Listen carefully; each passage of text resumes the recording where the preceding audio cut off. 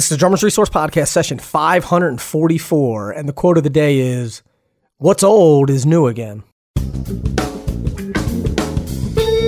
You're listening to the Drummers Resource Podcast, home of in-depth interviews with the world's greatest drummers, music industry professionals, and thought leaders.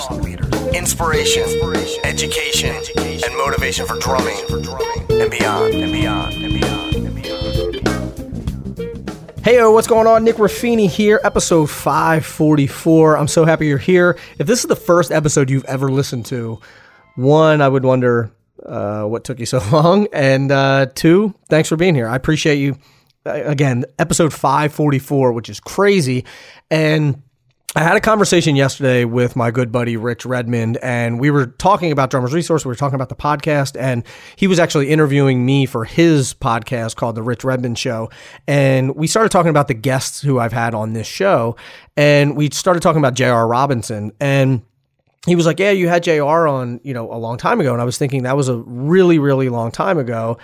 And what I realized is that a lot of you may not have heard this episode because it was episode 19. So it came out, almost 6 years ago. And if you don't know who J.R. Robinson is, shame on you. He is the most recorded drummer of all time. I know there's some speculation or some controversy of who is the most recorded drummer of all time, but I'm pretty sure it goes to J.R. Robinson.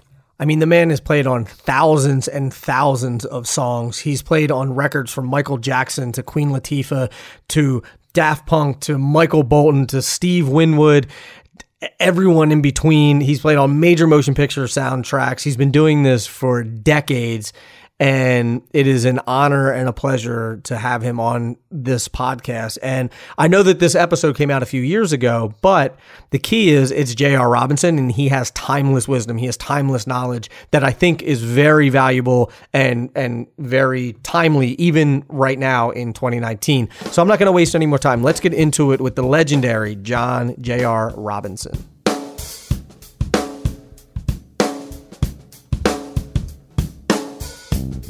John, thank you so much for joining us today. It's really a pleasure to have you on the show. Nick, it's my honor to talk to the world, and of course, drummers rule the world. So, hello, my fellow drummers. We do rule the world. I don't know if anybody else knows that, but well, of course they don't. Now they do. But that's why we hit things and do it. Absolutely. So you're in the LA area now, right? Warm and sunny. Yeah, well, it's a little cooler than it was, but I'm told it's a lot warmer than when you are. So, yeah, I'm about in the Thousand Oaks area. Oh, okay, great. So, are you mostly in LA, or do you do? I know that you tour, but would you say you do more studio work now or more touring work? Studio. Always studio. Yeah. Okay. So I know a lot of people always wonder how they can get into that sort of thing. And before we dive into that topic, I always like to get the backstory of how people got started drumming. So how did you get into it? Well, I came from a town in southwest Iowa, kind of north of Kansas City, called Creston, Iowa. And my dad was an optometrist and mother was a housewife. And he started me. I mean, he was always very musical, and she was always listening to big band records. So I think it kind of rubbed off. I started playing piano when I was around 5, and he was kind of a bit of a tyrant with my piano lessons. And I, quite frankly, as much as I loved piano, didn't dig it. Right. And started listening to big band records with my mom, and she kind of taught me about swing and groove and some famous drummers, and just kept doing it, and pretty soon I kind of got hit by the drum bug between age 7 and 8. Nice. So once you hit 7 or 8 and you got this drum bug, where did you go from there? Did you take private lessons, or did you start learning stuff on your own, or? It was still, being only 8 years old, and in a small town of 8,000 people, there weren't any teachers, so I just kind of played. And then I was introduced to this guitar player, and we started a little band when I was 10, and it was just a duo, and we started opening up for high school rock bands. So, and kind of at that point, I was trying to get lessons with a guy named Jim Coffin. He used to work for Yamaha, and he was the head music instructor at University of Northern Iowa, but it was so far north. It was almost 300 miles, and we just couldn't justify driving up there for the lessons. Right. So that never did come to pass. Then I started, doing your normal thing with my rock band. Added a third member.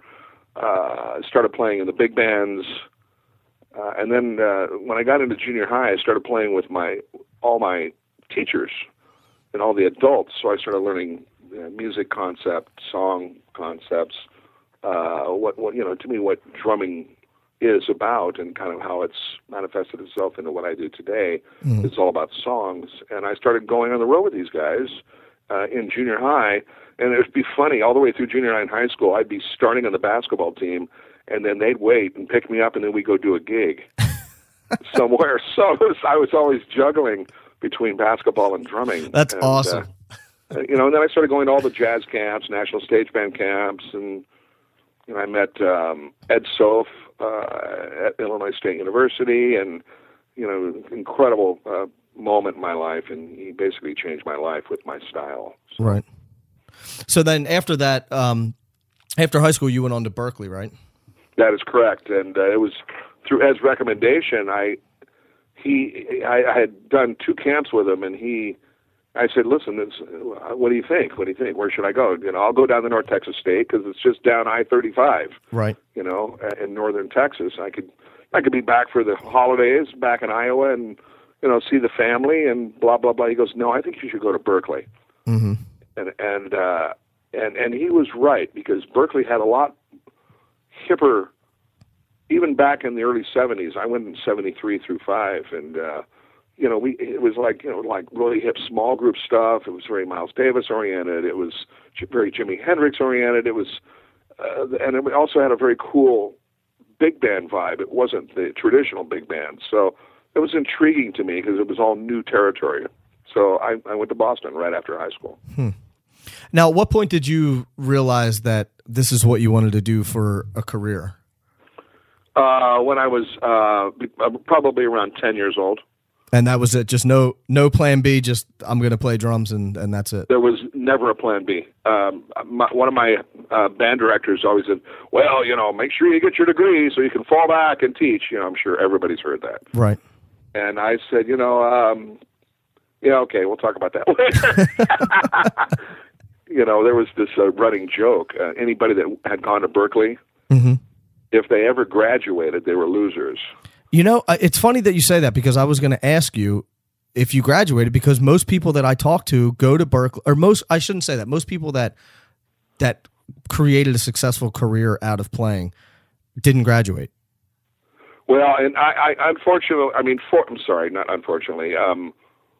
Fortunately, I know several people that have graduated that are unbelievably successful musicians, right, and mentors. But generally, in those days when we were there, and I didn't mean that in a derogatory way. It just seemed that everyone I've talked to that has already been successful, they're saying, "Oh no, I left Berklee a year early" or something like that.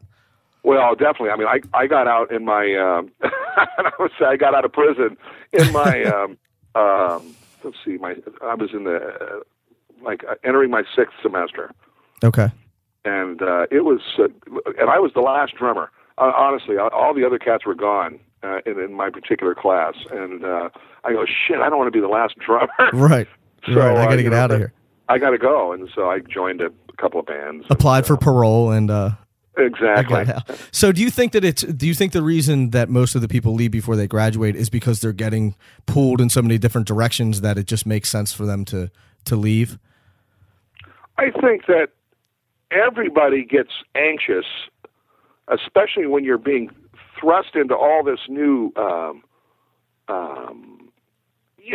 don't care what generation you went to Berklee or whatever college you're going to. Everybody wants to go out and apply. Right.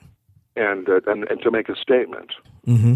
And so I was definitely that guy too. I wanted to go out and show what everybody, what I could do, and get into a band and just kind of power on, man. There was so much excitement going on in the mid-70s. Yeah. It was just, we had Cobham doing his thing, and we had this amazing rock thing happening, and and experimentation on records that obviously today you can't get away with unless you're Daft Punk, a once in a lifetime. Right. So it was just a very cool vibe. You had Miles getting into this electronica stuff, and it was exciting for us. So that was kind of it. I had to go. Yeah, you had to go. Now, comparatively speaking, do you think that did you enjoy the stuff then more than you do now, or do you enjoy it just in a different way? Stuff meaning what? The music wise, like the stuff that you were recording, then or working on then or playing then versus the stuff that you're playing and working on. I think it's a growth process. Thank God I've been playing drums for over 51 years, and I still learn things every day. And in fact, right before you called, guess what I was doing? Learning something. I was learning how old lugs go on a 42 leady drum set. Nice. My old roadie Bear from the old Rufus days, he's retired now. He's been holding a 1942 28-inch leady set for me for years, for 25 years, and I finally got it out here. It's got calfskin heads on it, and so I was just like, my original set was a 40 Ludwig. And I go, man, it had these weird lugs, and so I got them all. I just got the drum set up and running. It sounds amazing. So nice. that's what I was doing. So, are you a gearhead? I've gotten rid of a lot of it. Yes. Yeah. Inclusive of electronics too. Yes. Mm-hmm. Mm-hmm. Studio oriented gear. Right. So you were saying about being at Berklee even at a young age saying that you were going to do this as a career. So what would your advice be for people that want to make a career out of this and say they're either in college or out of college or even younger than that, and they say, I want to make a career in music, and how can I go about doing it? Well, when I do drum clinics, I always see these teenage drummers. They go, I want to be a drummer in a rock band. Sure, that's been everybody's fantasy all the time. Right. Ever since the Beatles landed, but I asked them several questions. I go, first of all, are you trained? Can you read? Do you understand piano, guitar, any sort of a melodical instrument? Have you gotten any sort of theory training? Have you been to a church? Do you sing in church? Things that you can apply. And a lot of these guys don't have none of that. And I said, well, you know what? To go forward, it's not all about the garage band. Right. You have to go forward. You have to actually get training, and that's. And then I hear stories about the guy who's 50, who his wife made him quit playing drums, but he kept his drums in the garage, and he's finally dusted them off to play again. Right. And I'm kind of happy for the guy. So, to me, those are both sad situations of non-accomplishment, but. To tell a young person, he has to totally believe it in his heart and soul. And you want to go full forward. You just can't go half speed. Right. You got to go full speed, and you need to absorb, and you need to let your ego not rule any sort of emotions, because you're going to come up with a guy. You're going to meet some guy at school that's going to just kick your ass. Right. And however, he may not be the right guy for the gig. Mm-hmm. Mm-hmm. And you need to learn and be acceptable and try to figure out where your niche is. And as drummers, we're basically very important to everybody, but sometimes they want us in the background all the time. But I always look at us as the leaders. We are the leaders. Mm-hmm. And it's not that crazy guy swinging a mic up in the front. Right. We were here from the beginning, and we'll be here at the end. Mm-hmm, so I would just say to these guys is to have a game plan, and if it veers a little bit, so be it. And right. I also, for young drummers, I would suggest stay single, because if a drummer, your first wife is your drum set. Right. That makes sense. There was I know that for a fact. Yeah. One of the users on the site asked, for professionals like you, was it a matter of finding yourself in the right place or putting yourself in the right place when you got some of these gigs? Interesting. I would think finding. I've been truly blessed, and you know, I mean, like the Rufus and Chaka Khan break, that happened way the hell out of the blue. No, I didn't see that coming. Right. And ironically, I had known their music being in Boston because I played in a Rufus Chaka kind of cover band, and it was like, you know, when they were kind of a cult band before they even hit, and it was just ironic that I joined that, and it just happened, and there I was, and I lived in L.A., so, which led me to Quincy Jones. Mm-hmm. So I was at the right place at the right time. And of course, you know, my choice and taste in music also leads you down that path. Right. You know, if you want to sit and listen to, let's just say, for conversation's sake, Pat Metheny, all you do is listen to Pat Metheny. You know, your chances are your style is going to be indicative of Pat Metheny's style, and you're going to play that way most of the time. Right. Well, you know, I always try to have drummers listen to everything, even to classical and to, you know, any sort of music that would trigger their inner soul. And if that makes any sense. Absolutely. And you had mentioned being at the right place at the right time. And I don't want to put words in your mouth, but I'm thinking that, you know, if you weren't prepared, even though you were there, if you weren't prepared to play that gig, you would have never got the gig. So it's that is correct. All the preparation you did beforehand. That is correct. I remember even way before that, I was subbing in Boston for a drummer named Joe Hunt, who was from Philadelphia. He was kind of like a white Elvin Jones, one of the teachers at Berkeley, just a phenomenal drummer. And I was his sub, and I was playing with a lady named Lynn Stewart, who was Chick Corea's cousin. Okay. And she was a pianist, a vocalist, and, you know, like a lounge jazz thing. So I did a couple of gigs with her, and one night Chick came in, and I was like, you know, you get starstruck, right? I mean, especially when you're 18, 19, and I go, I always wanted to play with Chick, you know, because I was like into Return to Forever and Stanley and this really heavy fusion rock jazz thing that was coming out, and I went up to Chick and I go, you know, one day I'm going to play with you. And he looked at me and he goes, one day you will. And that's all he said. And of course, I don't think I ever played with Chick. I mean, maybe once over at Mad Hatter doing somebody else's record. Right. But I was not the drummer for Chick. And, right. It was just kind of an interesting story. I don't know if that tied into your question. No, and I think it does. You know, even all the preparation that goes into it, even, you know, you could be the baddest cat on the block, but if you're not right for the gig, you're not right for the gig. It doesn't matter how good you are. Well, and to talk, it was basically it was a glorious and a sad day at the same time when Rufus came in with Chaka. She came on stage later that night, and they ended up on the stage with me and my band, and then my whole band left, and it was just Rufus, me, and Chaka, and we did the whole night. And then I stayed up with the guys all night, and at 6 a.m., and I went to sleep, and then they go, do you want to come to our sound check the next day? And I go, I would love to. And that's when I knew I had the horse. Right. And so I went and sat in on the drummer's drums, and I felt really bad for him because he kind of disappeared behind the speakers. Right. And they pulled out a song, which was a samba from the old Ask Rufus record that Hawk had written, and I knew it intimately and nailed it.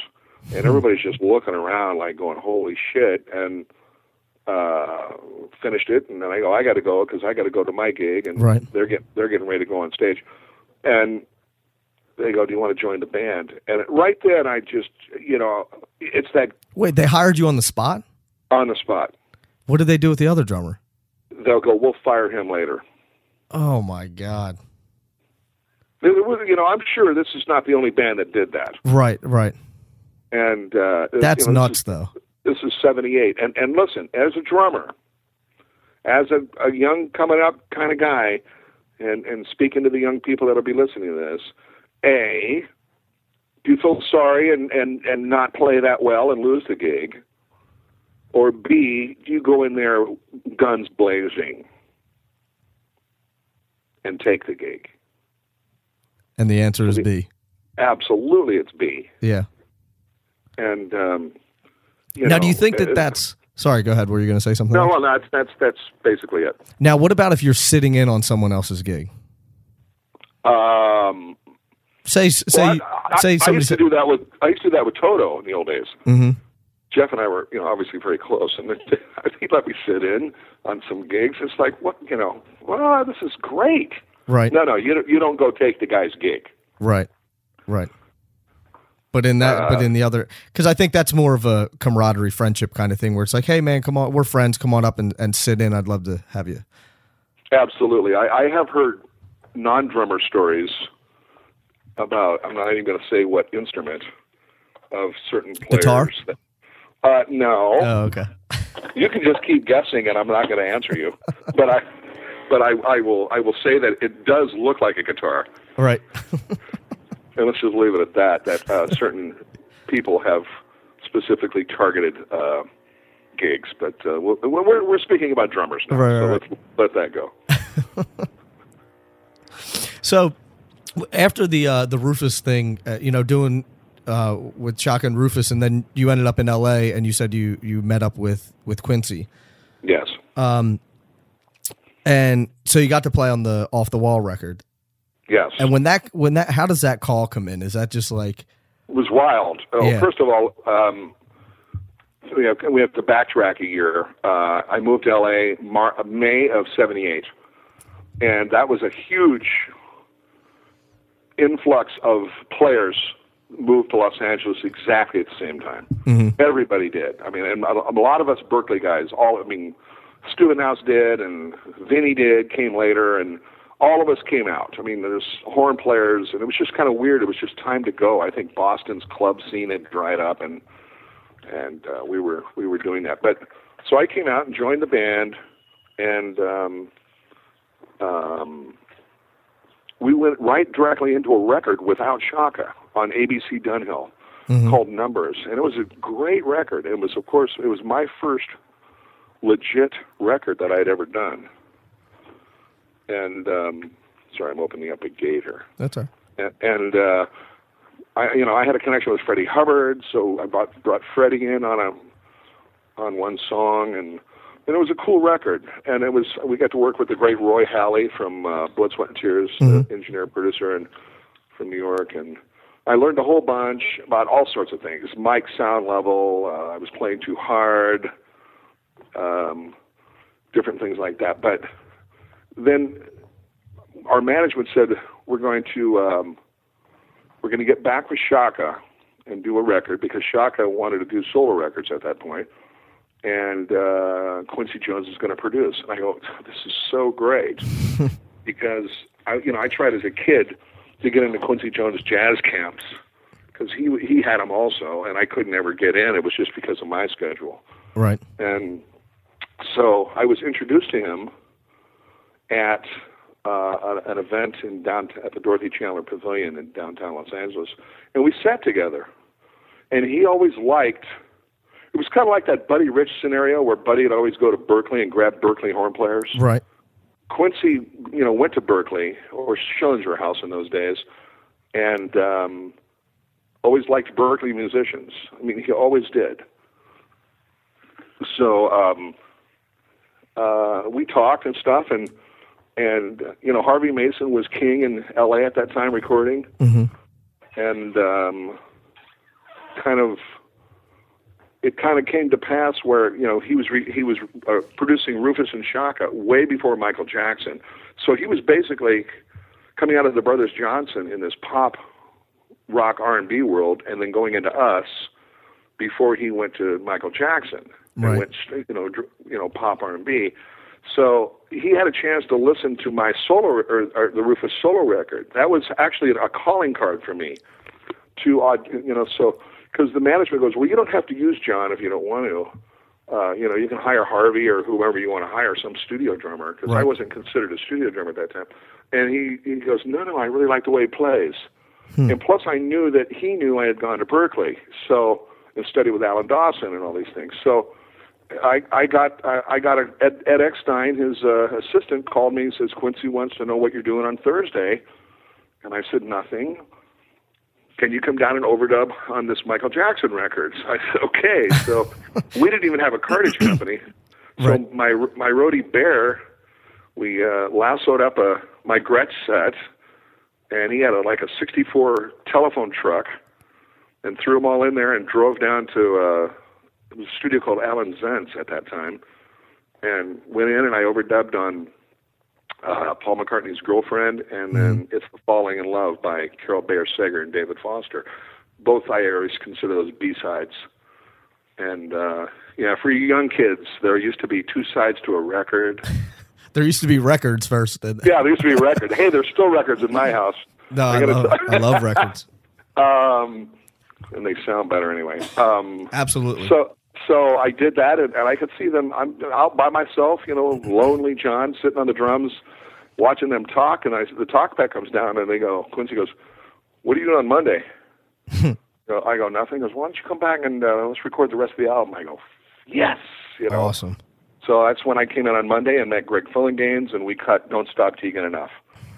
And we knew we had a #1 record right out of the gates at that point. So. Right. And at that point, then everything just started accelerating. And then he called Rufus, it was Bobby and Hawk and myself to cut Rock With You. Excuse me. So that was kind of everything just started soaring at that point. Right. So I was talking to my buddy Carmen in Torrey today. He plays drums for Pat Martino. And we were talking about, I told him I'd be talking to you today, and he wanted to know about the Rock You groove. The Rock With You, the intro or the whole groove? The group. Well, you wanted to know are you playing it one-handed? No, it's two. Yeah, the Rock With You is two-handed. Is it two-handed? Okay, because he was like, ask him how he came up with that groove and how, or if he's playing it with one hand or two. First of all, I remember watching Jeff play one-handed 16th notes, and I'm thinking, and I used to do that in the old days because the nature of the music that we were covering or playing was one-handed 16th notes. Right. And I started changing that and making it two-handed because it's easier to do. Right. So it created my own style to do that. And there's obviously 16th notes on that, and then there's 8th notes in the verse. So that's what I did.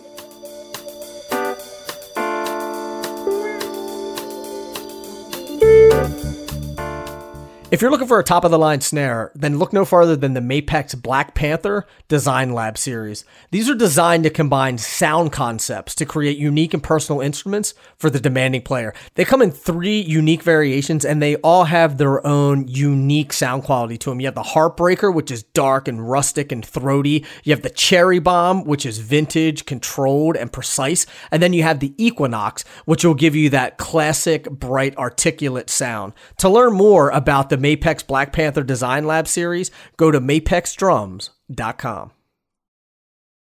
Hey, are you tired of coated drumheads chipping and flaking after only a few hours of play? Tired of premature denting and breakage?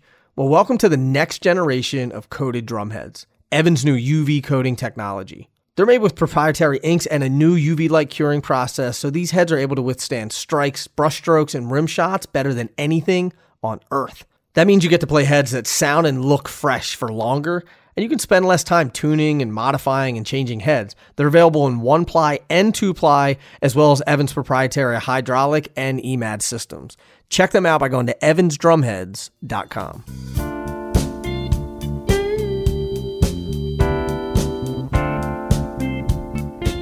How did you practice really refining your playing and coming up with these intricate grooves? Because I know it's one thing to just sit down and play, but to come up with things that are really heavily groove oriented, because it's kind of like that intangible. I was talking to James Gatson about his feel and his sound and what's right for the song, and then talking to Ndugu and all these other people.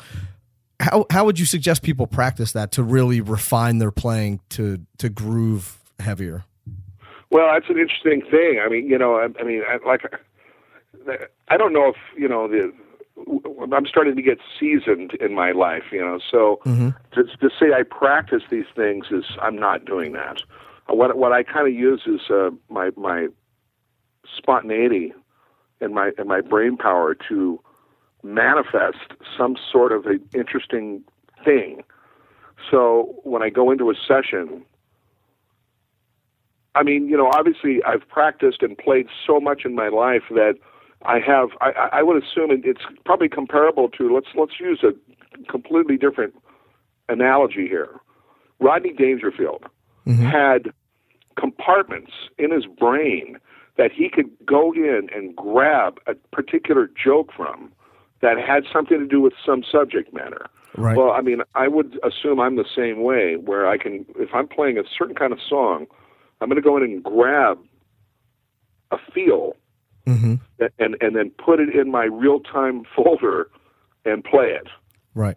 I don't know if that makes sense or not. It does. It does. Because we've been doing this so long, like if I'm doing a Streisand orchestral 65-piece orchestra, I know what to pull out and, what to do in front of 50,000 people with a brush part. Right. Or I know how to take over the band because, with my cymbals and making them, making this whole statement. Or if it's some sort of a rhythmical bass part, I know how not to play busy, but yet to give the song the points of what's going to be good in the final run there. So I don't know if that answers part of that. It does. It does. I was thinking of that excuse me, that Jeff Porcaro video when he's talking about how he'll take the groove and he kind of like weaves the groove through the song. Right. Exactly. Versus other drummers that you hear, maybe less seasoned players that just kind of play at the song rather than weaving through it. And I think that's a little hard for people to kind of grasp the concept of and say, okay, how do I really work on that? How do I make my playing more musical rather than just, playing a quote unquote beat? Well, and let's just, I'm going to get a little devious here. Certain styles of music lend itself to me, girls dancing. Right. And I'm not going to exclude guys, but nor do I really want to talk about guys. So me neither. We'll just keep it with the girls. That's fine. I've always had this propensity of my right foot is a very strong foot, and the music I play has, to me, contonations of girls dancing from left to right. Right. Even looking from behind. So, hence the word swing. If you've ever watched a girl walk, it's actually quarter note dotted 8/16. If you watch a girl walk, it's boom, da da do, ba da do, da da, right, left. If you ever watch it, go and watch it. Because I don't watch guys, but right. I'm telling you, when you see a girl walk, I don't care what she looks like. That's what she does. And each girl's got her own little swing. Well, I've noticed that, and kind of you add that into your concept, and there's definitely an arc of tempo, and it can be corralled into some sort of a groove. Right. I don't care what it is. So I've always wanted people to dance when I play drums. Right. That's kind of been my MO. It's something about it, I don't think people dance enough, quite frankly. I totally agree. Keep them dancing. Just keep them dancing. Always. I mean, we got a brand new single that just came out today by DJ Cassidy. It's called "Calling All Hearts." Nice young New York man. He's one of probably the world's most famous DJ. Are you hip to this guy? I'm not, but it's if you type it in, it's literally released today. Awesome. It's me and Earth, Wind and Fire. What? And now Rogers, yeah. And I did about 7 tunes on this new record. It's on Columbia. And I don't know when the record's dropping, but I know the single just dropped because I literally downloaded it right when you started recording. Man, if that's the kind of stuff that he's doing, though, I want to wait till you hear this thing. You can do it while you're doing it. It's called "Calling All Hearts," and it's just fantastic. Can you hear this? You found it, eh? Yeah, it came. See, all right, so, yeah, pump that baby, and it's it's one of your New York boys. I love him. He's a great cat, man. Man, does he need a drummer? He might. I'm going to once he starts doing his thing, I think I'm going to go Oh, hold on. I can't. I'm going to go parent the band for a second, I think. Say that again? You cut out for a second. I said once he does gear up his situation, I think I'm going to fly out and kind of a tutorial the band. Are you going to play with them? I may play a little bit, but I think he wants to have young guys, so I'm going to go out and teach, I think. And just, awesome. And show all the cats the parts. Hey, if he's holding rehearsals, man, I'll audition. I mean, I will let you know. That'd be awesome. So where we? Oh, so we were talking about some studio things, and I had a question from somebody on the site. Patrice was asking, how do you select your cymbals? Is that typically a personal preference, or is it more of what the producer wants? No, it's personal preference. I mean, I've always been just a cymbal. I get reprimanded for using the word cymbal whore because that makes it sound bad. So right. I guess I'm a cymbal guru. Right. I've always been that way ever since I was a little teeny boy with that 1940 Ludwig set with these little old shitty Zildjian cymbals I had from the 40s. Mm-hmm. And, going through and becoming a major Zildjian artist and, helping with development stuff. And then once I left Zildjian, I went to Paiste, which has been almost 9 years. Mm-hmm. I've been on the forefront of developing all sorts of products there because they have a completely different scene than the X company did. Yeah. And they have it's just the whole concept of their cymbal making is different. And once they make a final cymbal, it's recipeed, almost like it's blueprinted, and it's almost impossible not to duplicate it. Whereas the other cymbal companies, each cymbal, they can't be the same. Well, Paiste's is almost identical. Right. So I developed a J.R. Wright cymbal about 3.5 years ago with sound development, and it's kind of it's a big boy, but it also has a beautiful soft tones. So, like, let me give you an example. Tomorrow, I'm starting Bette Midler. Okay. We're doing a record with Bette Midler, and I don't know when the last record she's done. And the first couple of days, I'm bringing in a 18-inch jazz set. So I'm going to probably start with the new 602 line, inclusive of a 20-inch 602 flat ride. Is that the Vinny line or no? Well, you could say it's the Vinny line. It's right. Vinny. It's not Vinny's line. But, well, I know that, but the yeah, one. he is using those. Right. Except he's not using this 20-inch flat. No. This was made for me before the 602 line came out, and awesome. I got it sounds like that ECM vibe. Yeah. It's like, when you mic this thing, it's just so nice. And I've always been kind of a flat ride nut, so I'm going to start with that, but I may switch over and go to a Dark Energy 13-inch hats for that, though, instead of blending in the 602 hats, which I think might be a little bulky for this particular music we're doing. And then what I'll do is I have a second kit, which will be my DW 24-inch. I'll use maple, and that'll go into the more of the pop rock stuff that we're going to do on the back half of the record. So then let's backing up. I just finished a record last week on Concord. It's with Al Jarreau, a tribute to the late George Duke. Awesome. And I used to play with George a lot, and I was in Clark Duke for the first two records. And Stanley produced the first 5 tunes, and then Marcus Miller produced the last 4 or 5. And I got to be the common denominator for both sides, which is really cool. Sometimes they'll switch up drummers. I got to do both. So Patrice was on the first sessions, and it was just great. So I switched up a lot on the cymbals there. So, but normally I start with my A setup. I guess the answer to his question. So. Now, you've been recorded more than any other drummer out there. And so when you're going into these recording sessions now, after you've been doing it so long, is it just business, or is it, is all the excitement still there like it was 30 years ago? Oh, no, I think it's, our industry went down about, 5 years ago. It went down pretty hard.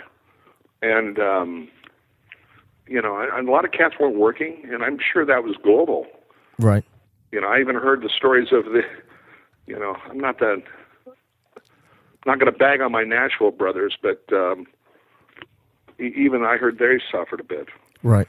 But I think that when we come in and do a session, everything is just very exciting, and I think everybody's bringing their collective A game, and I just did a record with the great Mike Oldfield. Do you remember who he is? I don't.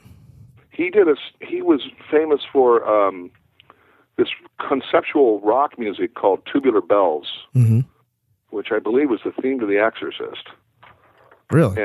And he did, famous 70s English guitar player, singer. And I've done a bunch of work for him, including last year's, or 2 years ago, Summer Olympics I did, and a whole bunch of stuff. But we just finished a record with him, and he was in the Bahamas, and there's a single out on that, and it's called Sailing, and it's going to take off also, but it's like a pure rock record. Not heavy metal, and I'm gonna play as fast as I can with my feet. Right. It's just this beautiful music. So yeah, everybody gets excited. Everybody gets excited and wants to come play. Right. So how many records have you played on? Oh, jeez. Well, I just moved into my new house and I got my studio set up, so I've done 15 records already out of here. Yikes! In 4 months. Wow. I just had the great Melissa Manchester here. That's awesome. And we just did, God bless Hal David passed away. We just did his last lyric. And so it was a really nice. I had Abraham Laboriel Sr. playing. And yeah. So I kind of do, I don't know those numbers, by the way. And, if there's some young genius Norwegian kid that keeps track of this stuff, it would be great to have him even figure out what Chinese records I've done. Right. There's all sorts of ethnic records, from south of the border all the way down to Australia. I don't have logs of those. Right. If you had to put a number on it, what would you say? Oh, geez. You mean single, like songs? Yeah, just records in general. I don't know. It's got to be multi-thousands. Yeah. That's amazing. I'm sure I'm over, probably close to 300 million units sold. Jeez. It's amazing. Of course, drummers get shit, we don't get anything. Right. We just keep getting, well, we get the next call. Right. It keeps the calls coming in. Yeah, it keeps the calls coming in. Well, I live right around, or my studio is right around. There's a guy, Dylan Wissing. He did some work on the last Alicia Keys record, and he just won a Grammy. And we were talking about the Grammy Award. He's like, yeah, they get the statue. He's like, you get this little, certificate in the mail. Right. Well, it's just like this Daft Punk record I did. I played on 7 songs on that record. Right. And the manager goes, "Hey, what's your address? We're going to send you something." I go, I know what they're going to send me. Right. It's either going to be a piece of paper or it's going to be that book, or both. Right. And I don't know how many Grammy songs. I probably played on over 50 in my life, but I've won one. Like, got the statue. I've got it. As Rufus and Shaka Khan, Ain't Nobody. Awesome. So I'm a member of NARAS, and I'm a voting member, and I still have goals. Sure. And I stopped producing in the 90s. I used to produce in the 80s and 90s, and I wanted to just focus on other stuff, and then I released 2 solo records, 2004 and 2010. And the 2010 one kind of got me into a major production mode. And so right now I'm writing and co-writing. A, it'll be for myself, and B, it'll also be for other situations. Okay. So that's kind of what's going on here. Well, that's what I was going to ask. What's next for you? What's on the horizon? Well, obviously I start right out of the gates. I got 4 days with Bet. And then I start the Oscars on Monday, and that's a solid 7 days. And in between that, I've got 2 people that are trying to fit me in on Oscar week, and I don't think it's going to happen. Not going to work. One is a motion picture, and another one is this south of the border thing. After that, I am going on the road for a second with David Foster. We're going to go down to Kuala Lumpur and do a gig with him. And with David he's just so remarkable as a songwriter, and we bring artists with us, so it's kind of like a Cavalcade of Stars thing. Awesome. And we've done 2 DVDs with him. So if any of you kids have not seen that, look for David Foster and Friends. There was 1 and 2, and everybody is on the stuff.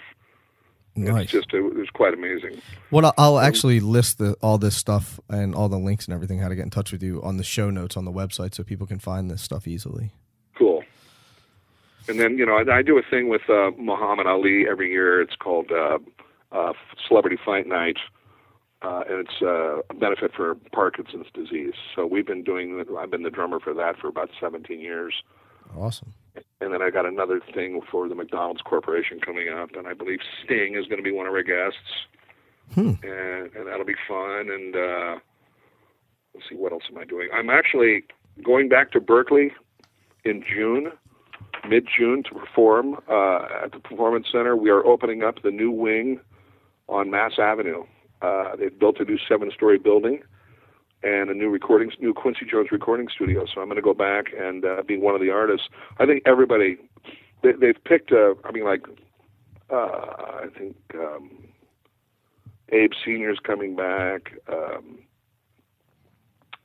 God, who else?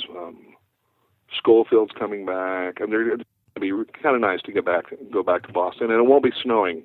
No offense. That's the big thing. Yeah. Man, if I was living out where you are, I think I would just consider the East Coast closed until further notice. Well, I'm sorry. I was in that storm of '77 in Boston. Yeah. Where the new roads were 12 feet high. And you had to walk and get a quart of milk. And that was all you got. So right. I remember those days. That's absolutely not. It's weird because with last year with Hurricane Sandy. It was weird. It was, the whole place was desolate and there was no electricity and it was crazy. And then after the snowstorm, it kind of felt the same way. The town was abandoned. There's all this, snow and people don't have power and it's ridiculous. Well, it gives chances either that more rehearsal time to make babies, yep, or just to practice, There you go. So I was going to plug one other thing that came from last year. Absolutely. That I was very fortunate. I've never clouded the market with drum videos and all that crap. Mm-hmm. But I was the great Don Lombardi from Drum Channel, and I did a DVD at that one DVD of the year last year, actually awesome. Up until this year. So it's called Time Machine. So if the kids, it covers everything from basics to advanced and multiple sets, and they've got great guest stars on there. And I think it's kind of a necessity for the drummers to have. So check it out. Awesome. Like I said, I'll definitely put all this stuff in the show notes so people can find all this stuff. Okay, cool. And if you had one piece of imparting advice that you would give to drummers out there, what would it be? Well, you know what? I always, since I'm a father of 3 and I'm a grandfather of 3 now, those damn Robinsons. Well, congratulations. Thank you. I like to just say, try to stay clean in this world. There's a lot of influences that will take you off your path. Mm-hmm. And remember your father, your grandfather, and his path and how he got there, and follow in those footsteps. But I always say that do one better than your father. Right. Always make one better decision than your father, and keep passing that down to your kids, and I think you'll do fine. That's great advice. I think that's a good place to stop as well. All right. Well, listen, Nick, I appreciate it. If there's anything you need from me, obviously you've got my website, right? Mm-hmm. And Facebook. Yep, I have all that. And people can get in touch with me through the website if they want, and that comes right to the Mac. So. Okay. Yeah, I'll link all that stuff up. Okay, and let me add a couple of other credits, which we didn't talk about real quick. Absolutely. There's a girl named Kimbra on Warner Brothers that's going to be coming out this year. She's from New Zealand, and she was the girl that sang with Gautier. Oh, okay. And she's kind of a wild, young thing. And I did about 6 tunes with her, and then there's another girl from Sweden, really, really good-looking girl named Snow, S-N-O-H. and kind of dance-oriented stuff. So that's going to be coming out. And then, of course, Cassidy's record is coming out now. And that should keep people busy for a while. Awesome. I'm writing all this stuff down right now. Cool. Well, John, thank you so much. I truly appreciate you taking some time to chat with us today. I know you're extremely busy, and we definitely appreciate the time and the knowledge that you shared. Thank you very much, Nick. Send me a link to this, and I can obviously post it, have Malcolm put it up on the website. That would be great. All right, buddy. Keep in touch. John, thanks again. All right, see you. Bye-bye. Bye.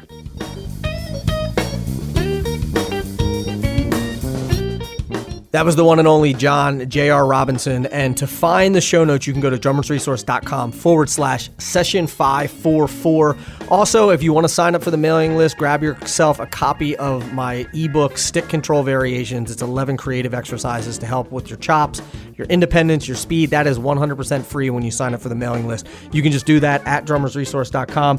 Hit me up on Instagram. I'm at drummersresource, or on Twitter, I'm at the Nick Ruffini. If you need anything, you can always email me as well. Ratings and reviews, we love those, and you can do that on iTunes. It takes about a minute, and it lets people know that they should be listening to this podcast. And other than that, I hope that you have an amazing Christmas if you celebrate, and if not, I hope you have an amazing week. And until the next podcast, keep drumming. Thank you so much for listening, and I'll be talking to you soon, and safe travels. Drummers Resource is produced by Revoice Media. Executive producer Nick Ruffini, that's me. Edited by Justin Thomas, video editing by Tomas Shannon, and graphic design by Catherine Wade. For more music and entertainment podcasts, be sure to check out revoicemedia.com. Peace.